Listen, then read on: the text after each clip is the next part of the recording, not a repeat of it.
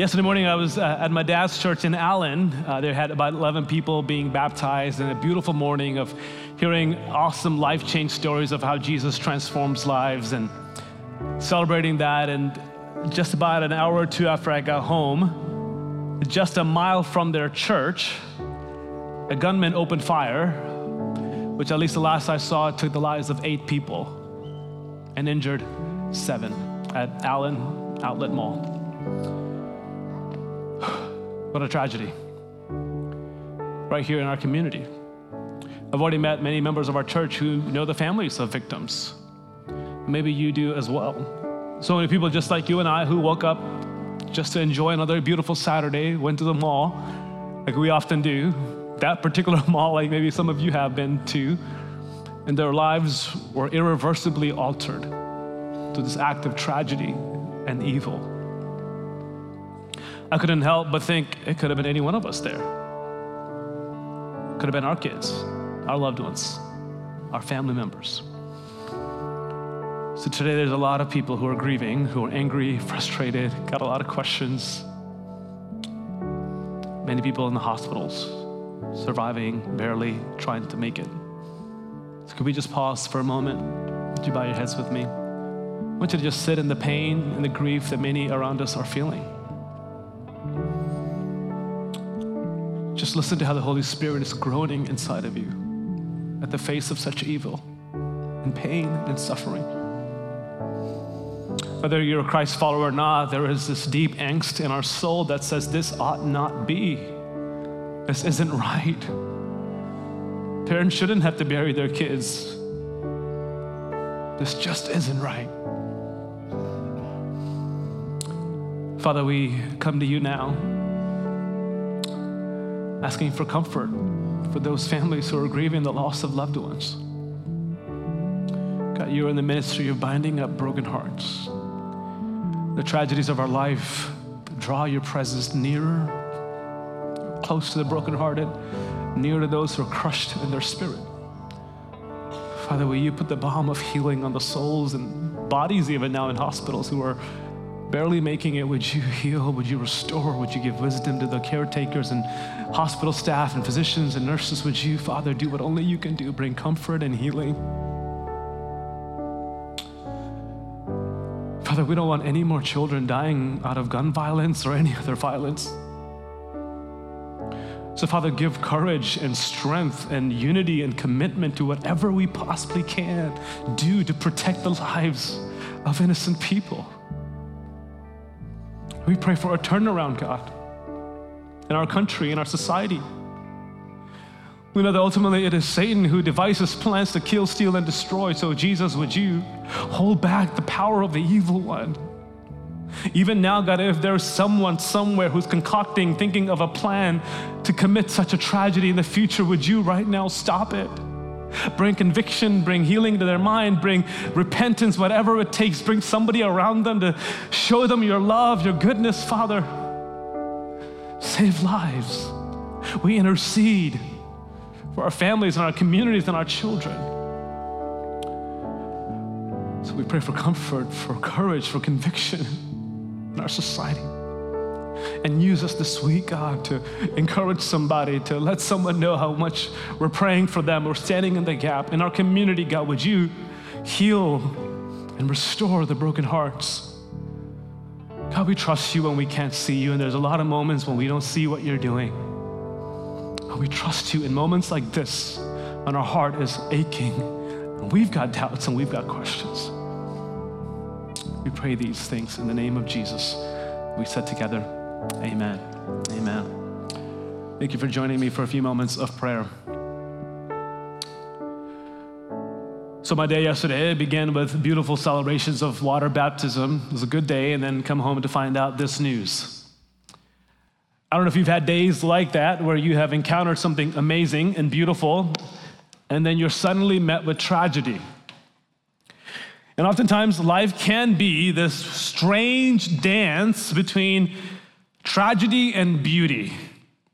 And sometimes we switch back and forth, like switching partners in a dance, and other times we dance with both at the same time.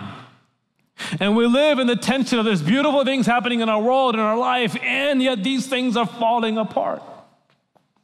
And every time we're confronted with pain and suffering and the evil in the world, we begin to ask questions, right questions, deep, profound questions rooted in the sense of this should not be this way. So on a philosophical level, you may ask this question, okay, if God is all-loving and all-powerful, why is there suffering in the world?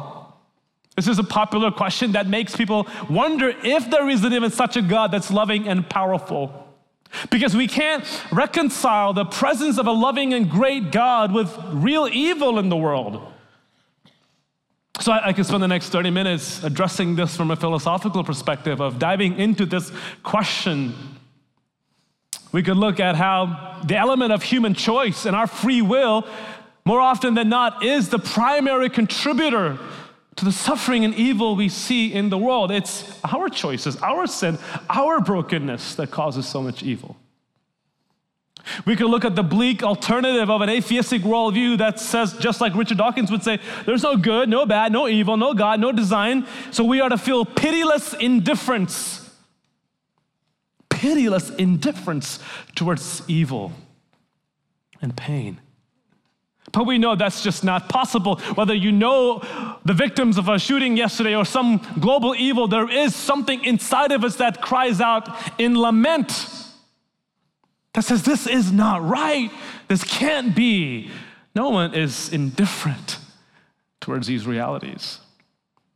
We could look at and parse out how much of global suffering can be alleviated because the earth and the people in it are replete with resources that can alleviate suffering. What we have is not a lack of resources. What we have is a lack of courage and a willingness to be generous and to share and to meet the real needs in the world. So we can address this philosophical question in many different ways, but today we're not spending our time addressing this from a philosophical perspective because at some point, the problem of evil and the problem of pain, it doesn't remain at the floor of philosophy. It comes down to a personal level, to the ground level. So if philosophically we ask the question of, if there's a loving and a great God, why is there suffering in the world? Personally, we ask this question, if God loves me, then why am I suffering? If there is such a God, if he loves me, then why are we going through this? Why am I going through this? And that's where I want to spend our time today. At the heart level, at the personal level, dealing with the tragic realities that you face, that we face. God in the Bible is sort of like a really good pilot who warns us of turbulence before we get there. Aren't you glad when your pilot says, hey, we're about to go into some turbulence, hang in there. It drives me crazy when they don't tell us, because that's when you begin to jump to all kinds of conclusion. But God's word actually opens up, and the Bible is the only book that actually deals head on. It doesn't deny it or avoid it, but deals head on with the pain and evil and suffering in the world. One of the earliest books in the Bible to be written is the book of Job. And the book of Job is primarily devoted to pain and suffering. In fact, here's what Job says in chapter 14, verse 1. Anyone born of women. Okay, by a show of hands, how many of that would be us, okay? One of the few times we get like 100% participation, right? Anyone born of a woman, what does he say about it? But us, anyone born of a woman is short of days and full of trouble. Thanks for joining us. We hope you have a great day. The end of the sermon. But Job, from the very beginning, thousands of years earlier, is saying this is the reality of our life. Short of days and full of trouble, yet we wish it was the opposite or the inverse. We want a life that's full of days and short of trouble. But that's not the reality of this present world on this side of heaven. Solomon wrote 3,000 some years ago in chapter 4, verse 1, about the downside of our human choice and the impact of our decisions and our actions on people. Ecclesiastes 4:1, Solomon says, again, I observed all the acts of oppression being done under the sun. Look at the tears of those who are oppressed. They have no one to comfort them. Power is with those who oppress them. They have no one to comfort them. Chapter 8, verse 14, Solomon says, there is futility that is done on the earth. There are righteous people who get what the actions of the wicked deserve. And there are wicked people who get what the actions of the righteous deserve. Solomon, years ago, is saying what we often say, why do bad things happen to good people? And he's saying what we may be too shy to say, why do good things happen to bad people? The Bible deals with it head on. Jesus even said it like in John 16, I have told you these things so that in me you may have peace. You will have suffering in this world. You'll have pain, you will have trouble, you'll have trials. You'll have loss, grief, you will have suffering. It's a given. You will have pain and agony in this world, but be courageous. I have conquered the world. Nowhere in the Bible does it say that Christ's followers are exempt from pain and trouble and suffering. Actually, the story of the New Testament and the story of Christian history over the last 2,000 years is that for Christ's followers, our suffering and our pain and our trials may actually escalate and increase. It's a part of the fabric of who we are. We will suffer. We will have pain on many different levels. Today, we're going to be parked in John chapter 11, a familiar passage of Jesus and the story of Lazarus. But I want us to look at this passage of story, this event in the ministry of Jesus, not just as another familiar passage, but as an entry point into a biblical theology of suffering. Because here in the story, Lazarus, a friend of Jesus, is sick, but Jesus doesn't show up until he's dead, until he dies. It's an entry point to our theology of suffering. So John 11 begins like this. Now a man was sick, Lazarus from Bethany, the village of Mary and her sister Martha. Mary was the one who anointed the Lord with perfume and wiped his feet with her hair. And it was her brother Lazarus who was sick. So the sisters sent a message to him, Lord, the one you love is sick. When Jesus heard it, he said, this sickness will not end in death, but is for the glory of God, so that the Son of God may be glorified through it. Now Jesus loved Martha, her sister, and Lazarus. Martha and Mary and Lazarus were close friends of Jesus. They spent a lot of time with Jesus. And here we're told so specifically that Jesus loves Lazarus. And it's a predicament. The one Jesus loves is sick. What that reaffirms is we can be loved by God, we can have great faith in God, and yet the one God loves, the one God saves, the one that God chooses, can still be sick, can still have pain, can still have suffering in their life and in their role. The one whom Jesus loves is sick. I imagine when Martha and Mary see that Lazarus is sick, they're kind of imagining, oh, it's okay. We know a guy. Like you met the guy who knows a guy, right? He knows a guy for everything. We got a guy. We know a guy. We've got Jesus. He's our buddy. He's our friend. And we have seen Jesus heal strangers that he hadn't even met. He's even healed people by just speaking a word, and in distance, he has healed them. So surely Jesus loves Lazarus. He loves us. We know each other. He's not going to die.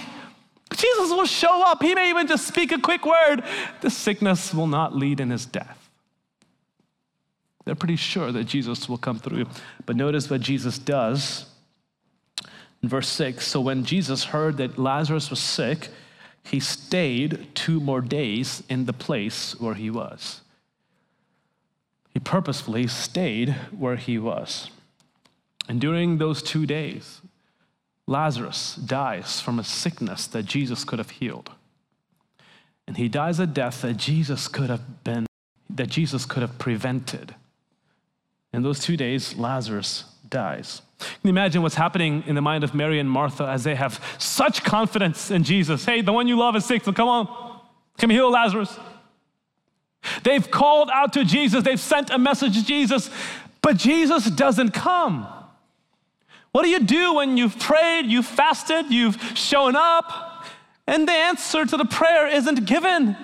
He doesn't come through. He doesn't show up. That's where we go through a crisis of faith. I've prayed, I've asked, but he doesn't come. We often live in this time gap of petitioning with God and asking God, and he doesn't show up. He doesn't answer. You have prayed for your child. You have prayed for a child. No answer. Pray for God to heal your marriage. No answer. For a breakthrough in your health and your finances, in some issue you're going through, and yet no answer. God seems to delay. What do you do when you pray and Jesus doesn't come? Scripture writers give such voice to the agony we face in those moments. Psalm 13, verse 1-2 reads like this: How long, Lord? How long? How long will you forget me forever? How long will you hide your face from me? How long will I store up anxious concerns within me, agony in my mind every day? How long will my enemy dominate me? Psalm 88 is a powerful psalm that actually ends in darkness, no light at the end of this psalm. Psalm 88 verse 9 says, my eyes are worn out from crying. Lord, I cry out to you all day long. I spread out my hands to you. It's a person who's cried and asked and petitioned, and yet no answer. All day long, my pillow is covered with tears, and yet no answer. Think about how the Apostle Paul, who saw Jesus do miracles for so many people, he kept asking, take away this thorn of flesh. 3 times I prayed, and all 3 times, God didn't take it. He didn't heal, but he gave grace. He kept it. We often find ourselves in that time gap of asking Jesus to come and him not showing up. C.S. Lewis married his wife, April of 1956. Her name was Joy. But within 4 years of their marriage, she died with bone cancer. So you can imagine one of the greatest theological minds of our century and of history just grappling with this reality of God. I've served you, I know the doctrines of faith, I can articulate it, I'm asking you, I'm knocking on the door of heaven for you to respond, and yet no answer. The outcome was not what he imagined, so he sees Joy pass away with this horrible condition in her bones, and he begins to write some reflections on the process of his own grief in a book called A Grief Observed. And here's what Lewis says about that process of grief. He says, not that I am in much danger of ceasing to believe in God. The real danger is of coming to believe such dreadful things about him. The conclusion I dread is not, so there's no God after all, but so this is what God is really like. Deceive yourself no longer. Notice what he's saying. The faith crisis I'm in is not that I'll stop believing in God, but I'll start believing the wrong things about God. And I begin to attribute what I go through and my experiences to what God is really like. That's what happens when we go through agony and unanswered prayers. So this is what God is like. This is the place of when you've prayed and Jesus doesn't come. But eventually Jesus does show up. In verse 17, when Jesus arrived, he found that Lazarus had already been in the tomb 4 days. Bethany was near Jerusalem, less than 2 miles away. He could have walked there in half an hour or so, but he waited so long. Many of the Jews had come to Martha and Mary to comfort them about their brother. And as soon as Martha heard that Jesus was coming, she went to meet him. But Mary remained seated in the house. Notice that Mary stayed home. This is the same Mary that in Luke 10, she is the one sitting at the feet of Jesus, listening to every word falling out of his mouth. And it was Martha who was distracted by many tasks. That's Mary. Earlier in John 11, John told us, Mary is the one who anointed Jesus with perfume and washed his feet with her hair. That's Mary. She loves Jesus. She is devoted to him. She is a student of her rabbi, but suffering somehow changed her, at least her attitude. Something happened between the last event and this event. Grief happened and pain happened and unanswered prayers happened. So when the same Jesus comes to her town, Martha runs out and Mary stays home. She stays with the others who are there to comfort her. She stays home. She's not sure if she wants to see Jesus. She's not sure because she has faced the loss of her brother and the disappointment of Jesus not showing up. She's just not ready. She needs more time. She is grieving. She wants to keep a distance. And maybe that's where some of you are, maybe online or in this room. You love God, you serve Him, you're saved, but yet there has been a deep trouble of your soul, a grief, an agony you can't put together, and you're wanting to keep a distance. I can't handle it. I can't handle the church. Can't handle people. I can't even handle God. That's where you are like Mary, just keeping a distance. I want you to know God loves you. He sees you. He's for you. And He still comes into town even if you don't want to see Him. And He'll wait. Not simply for you, but He'll wait with you. He'll actually sit in the pain with you. He'll sit in the grief with you. Because as distant as you may feel, He's not far. You are inseparably joined with Jesus. And it is actually that very grief that He's interested in. It is that pain that unites you to Him. He waits with you in the midst of your pain. And He doesn't say, how could you? He says, I've got you. I've got you. Not mad at you. I've got you. Mary stayed home. And then, verse 21, Martha and Jesus have a conversation, and then Martha said to Jesus, Lord, if you had been here, notice her disappointment, just if you had been here, my brother wouldn't have died.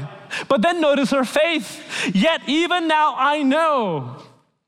Isn't it amazing how our disappointment and our faith can just be wedded together? If you had been here, but yet even now I know that whatever you ask from God, God will give. And then Jesus replies in verse 23, your brother will rise again. And Jesus told her, Jesus told her, your brother will rise again. But Martha said to Him, I know he will rise again in the resurrection at the last day. Martha's saying, I know ultimately, Jesus, you're right, that He will rise again on the last day. This is actually not a statement of faith, but yet again, another disappointment.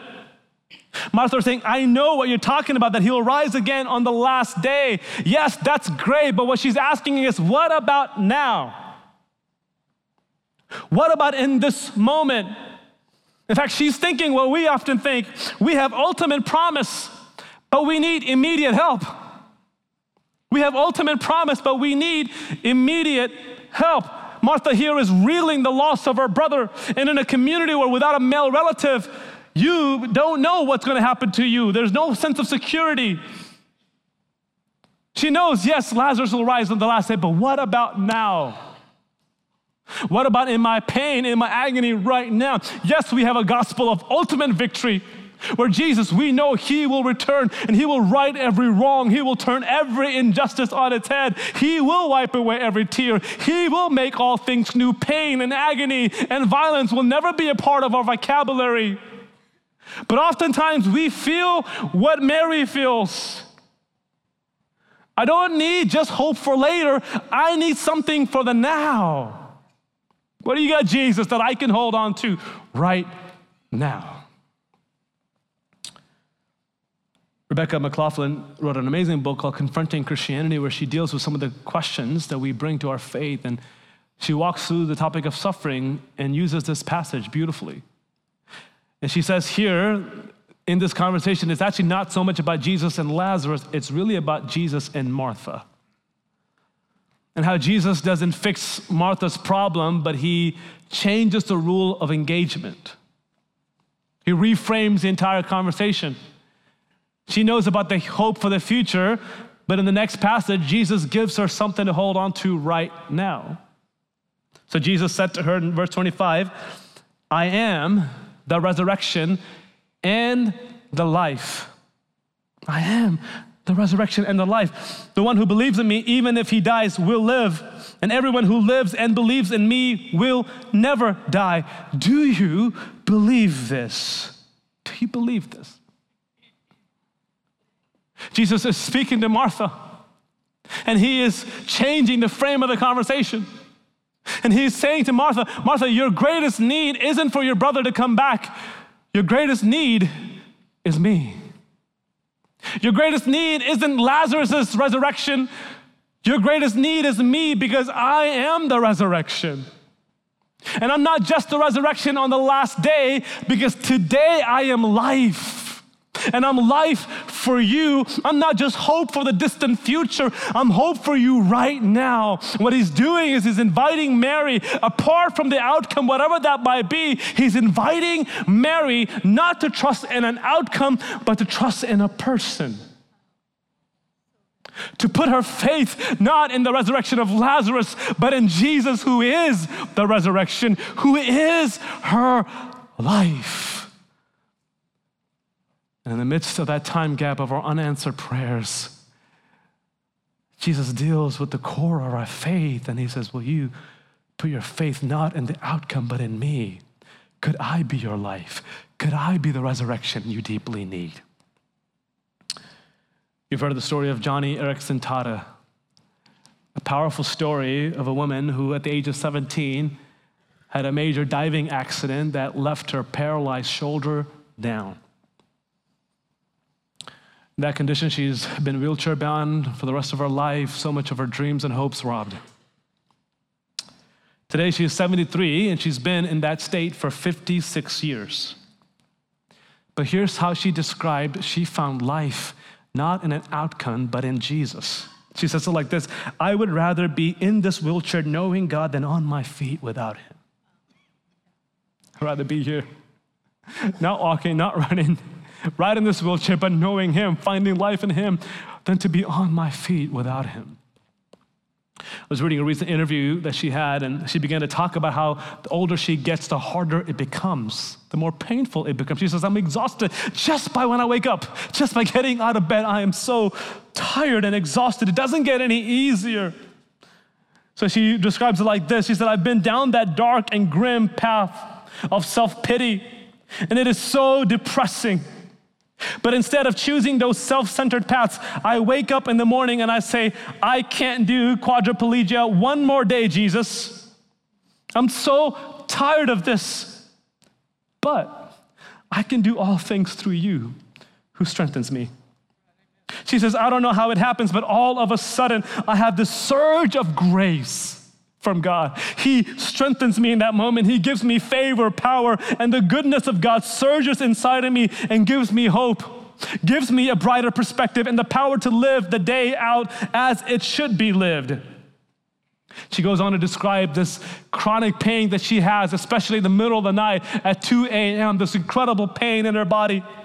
She says, when I wake up with this pain, I'm too nice to wake up my husband a third time in a row. So she says, I just begin to talk to God. I just begin to pray. When my body, every bone in my body is aching, I just begin to talk to God. And I say, I don't think I can do this, but you think I can with your grace. You are asking too much of me, but you don't think you are. So I'm going to believe you rather than my peevish feelings at 2 a.m. So when she finally comes to that place of surrender and trust, she says, I don't know where it comes from, but I begin to sing hymns and praise to God. And my heart begins to well up with love, with his goodness, with his joy, and with his power. And on most nights, in the midst of my pain, I fall asleep singing to God. That's someone who has found Jesus to be resurrection and life. In verse 32, as Jesus and Martha are having this conversation, Mary shows up. As soon as Mary came to where Jesus was and saw him, she fell at his feet and told him, Lord, if you had been here, my brother wouldn't have died. And when Jesus saw her crying and the Jews who had come with her crying, he was deeply moved in his spirit and troubled. Where have you put him? He asked. Lord, they told him, come and see. Verse 35, Jesus wept. Verse 36, so the Jews said, see how he loved him. But some of them said, couldn't he who opened the blind man's eyes also have kept this man from dying? A lot of fascinating things happening in this passage. You got the shortest verse in the Bible, Jesus wept. So if you're looking for a good verse to memorize, there's an easy one for you. But it's yet one of the most profound passages of Scripture. Jesus is weeping tears that he could have prevented. He could have prevented this whole thing. And yet he's weeping. And Mary and the Jews are right. If he had been here, perhaps Lazarus wouldn't have died. He could have prevented this. So why didn't he? Why didn't he prevent this? And we think the same about the global suffering of the world. God, why are you not preventing this great evil? We know you hate it. You hate death. You hate destruction. But why don't you prevent it? We ask that as well. Joni Eareckson Tada, she said there were 10 words when she was paralyzed that her husband said that she has hung on to the rest of her life. So she later writes about it and she says, why evil in the world? Why the cross? God, and here are the 10 words, God permits what he hates to accomplish what he loves. God permits what he hates to accomplish what he loves. Jesus permitted Lazarus to die, just like the Father permitted his Son to be hung on a cross. He permitted what he hates to accomplish what he loves, which is the salvation of humanity. God permits our free will and the choices and the decisions we make that have deep, regretful impact on people. And yet it's the only way for us to have genuine relationship with God. It's the only way for love to be genuine. And here Jesus permitted Martha and Mary to go through their grief and not rush their grief. He permitted all of that because he was working out a greater purpose in the midst of that. He permitted what he hated because he was accomplishing, he was achieving something better, something good in and through their pain. He sheds tears he himself could have prevented. While Jesus is weeping, he knows that in just a few minutes, he's going to raise Lazarus back to life. He knows the outcome of this story. He knows what's about to go down, just like he knows the outcome of our story and of our world. And the outcome is good. He will be victorious. He will vindicate all wrong. But that doesn't keep him from weeping with us. He knows where the story is about to turn to. He knows what's about to happen, and yet he still stands and weeps with his friends that he loves. And that's a powerful thing about our Christian faith. It is the only faith in which God both suffers for his people and with his people. He weeps with his people and for his people. Isaiah 53 calls the Messiah the suffering servant, that he is well acquainted with our grief and our pain, and he suffers with us, and he suffers for us. Alistair McGrath said it like this: the God in whom Christians believe and trust is a God who himself suffered, and by doing so, he transfigures, he changes the sufferings of his people. He changes how we suffer because in him we see that he suffered, he weeps, and he stands in our pain and our grief. And so today, if you're suffering, if you're in pain today, I want you to know it is your pain, even more than your victories, that join you with Jesus, that intertwines you with his story and his message. It is our pain that intimately connects us with him. He knows the pain of rejection and betrayal and injustice. He knows the physical torment of his body, the emotional torment of his soul.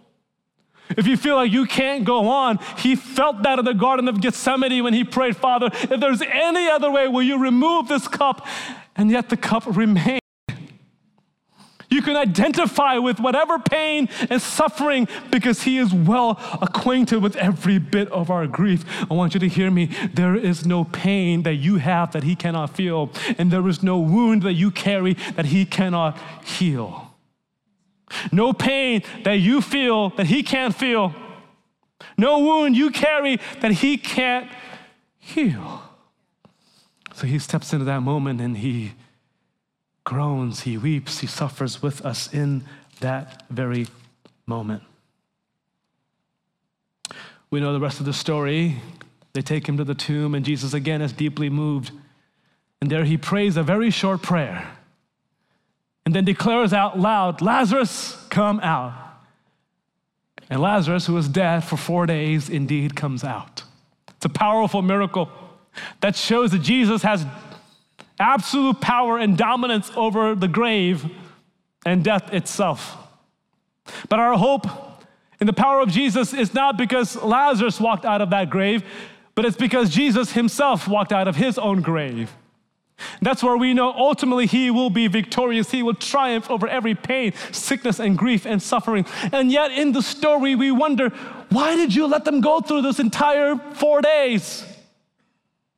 Why did you let your friends, the ones you love, go through this? It's amazing. The Bible begins with incredible joy and this utopic environment and ends with amazing happiness and fulfillment. But right in the middle of this whole story is pain, death, turmoil, and chaos.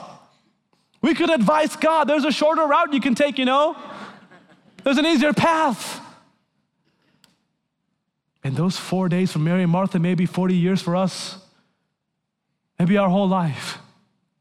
And God allowed, and he even designed for Martha and Mary to go through this. He didn't give them an FYI conversation. All right, here's how it's going to go down. 4 days I'm coming through. This is what I'm going to say. No. He allowed them to go through every stage of their doubt, grief, and question. Because he was interested in something deeper. We read in verse 27 that Martha, when Jesus asked her, "Do you believe this?" she said, "Yes, I believe you are the Messiah." That happened before Lazarus was raised from the grave. Her faith was anchored in who Jesus was, not in what he would do. That's where faith comes alive. And that's what God is interested in. He's not a vending machine. He's not someone that we trust for our circumstances to change. He is one we trust regardless of the circumstance. And God, through the moments of our grief, he refines our faith. He develops perseverance. He speaks clear and loud through the pain and the sorrow of our life. He does something that only suffering can do, that only pain can do. He anchors our faith in something so strong, refined as gold. There's another passage in John 11 earlier that he has with his disciples when he finds out that Lazarus is going to die. In verse 14, it's such an interesting statement that Jesus makes in John 11:14. So Jesus told them plainly, "Lazarus has died, but I'm glad for you that I wasn't there, so that you may believe." What? I'm glad for you that I wasn't there. Why? Because this is the way that you'll believe.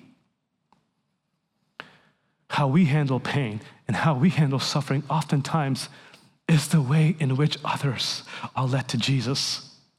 And they're comforted in our story and through our story. And we speak volumes about our faith because of the pain we go through. Rebecca McLaughlin, in her book, she writes about a mom whose teenage son had a severe sporting accident that left him brain damage for the rest of his life. So she writes about that journey and she says, people often think that the reality of suffering is an embarrassment to the Christian faith. But I think suffering is the greatest apologetic for the Christian faith that there is. Perhaps this is the greatest apologetic that causes people to believe in who Jesus really is. And maybe that's why Jesus said in the Beatitudes, "Blessed are those who are poor in spirit, for the kingdom of heaven is theirs. Blessed are those who mourn, for they will be comforted. Blessed are those who are persecuted, for they will inherit the earth. Blessed are they who struggle, who are humble." When Jesus is describing our groups of people who have endured pain and suffering, that are marginalized, but he is saying it is through this path of pain and suffering that they're going to find life. It is through their pain they're going to see me and they're going to be filled, they're going to be comforted because I'm going to show them that I truly am life. And in our pain, God removes the sandy foundations of our life and he alone becomes all we need. It's suffering and pain that does that. So today, if you're in a season of pain, yes, you could walk away from faith and you could stay distant from Jesus. But what I'm asking you, would you walk towards him? See him in the midst of your pain with you. See him grieving with you. See him right where you are. Walk towards him. Trust him when you can't see him. Let's pray. Father, I pray for those, especially in this room or worshiping online with us, who are in that gap between asking you to do something and yet you haven't come. Speak to them. Show up for them in a way that only you can. Let us all, whether we're suffering or not, let us put our faith in who you are and find life in who you are. You are life. You are resurrection. So we've placed our faith and our joy and our hope in anything else but you. Bring us back to God as Jesus plus nothing equals everything. It is simply you who is life. I pray for comfort today. I pray for healing. God, I pray for just a whisper of your Spirit in the deepest part of our questions and doubts. Holy Spirit, would you particularly and specifically minister this word to the hearts that are heavy? May we believe that you are life indeed. You weep with us. You stand in the gap. No pain that you can't feel. No wound that you can't heal. In Jesus' name we pray. Amen. Amen.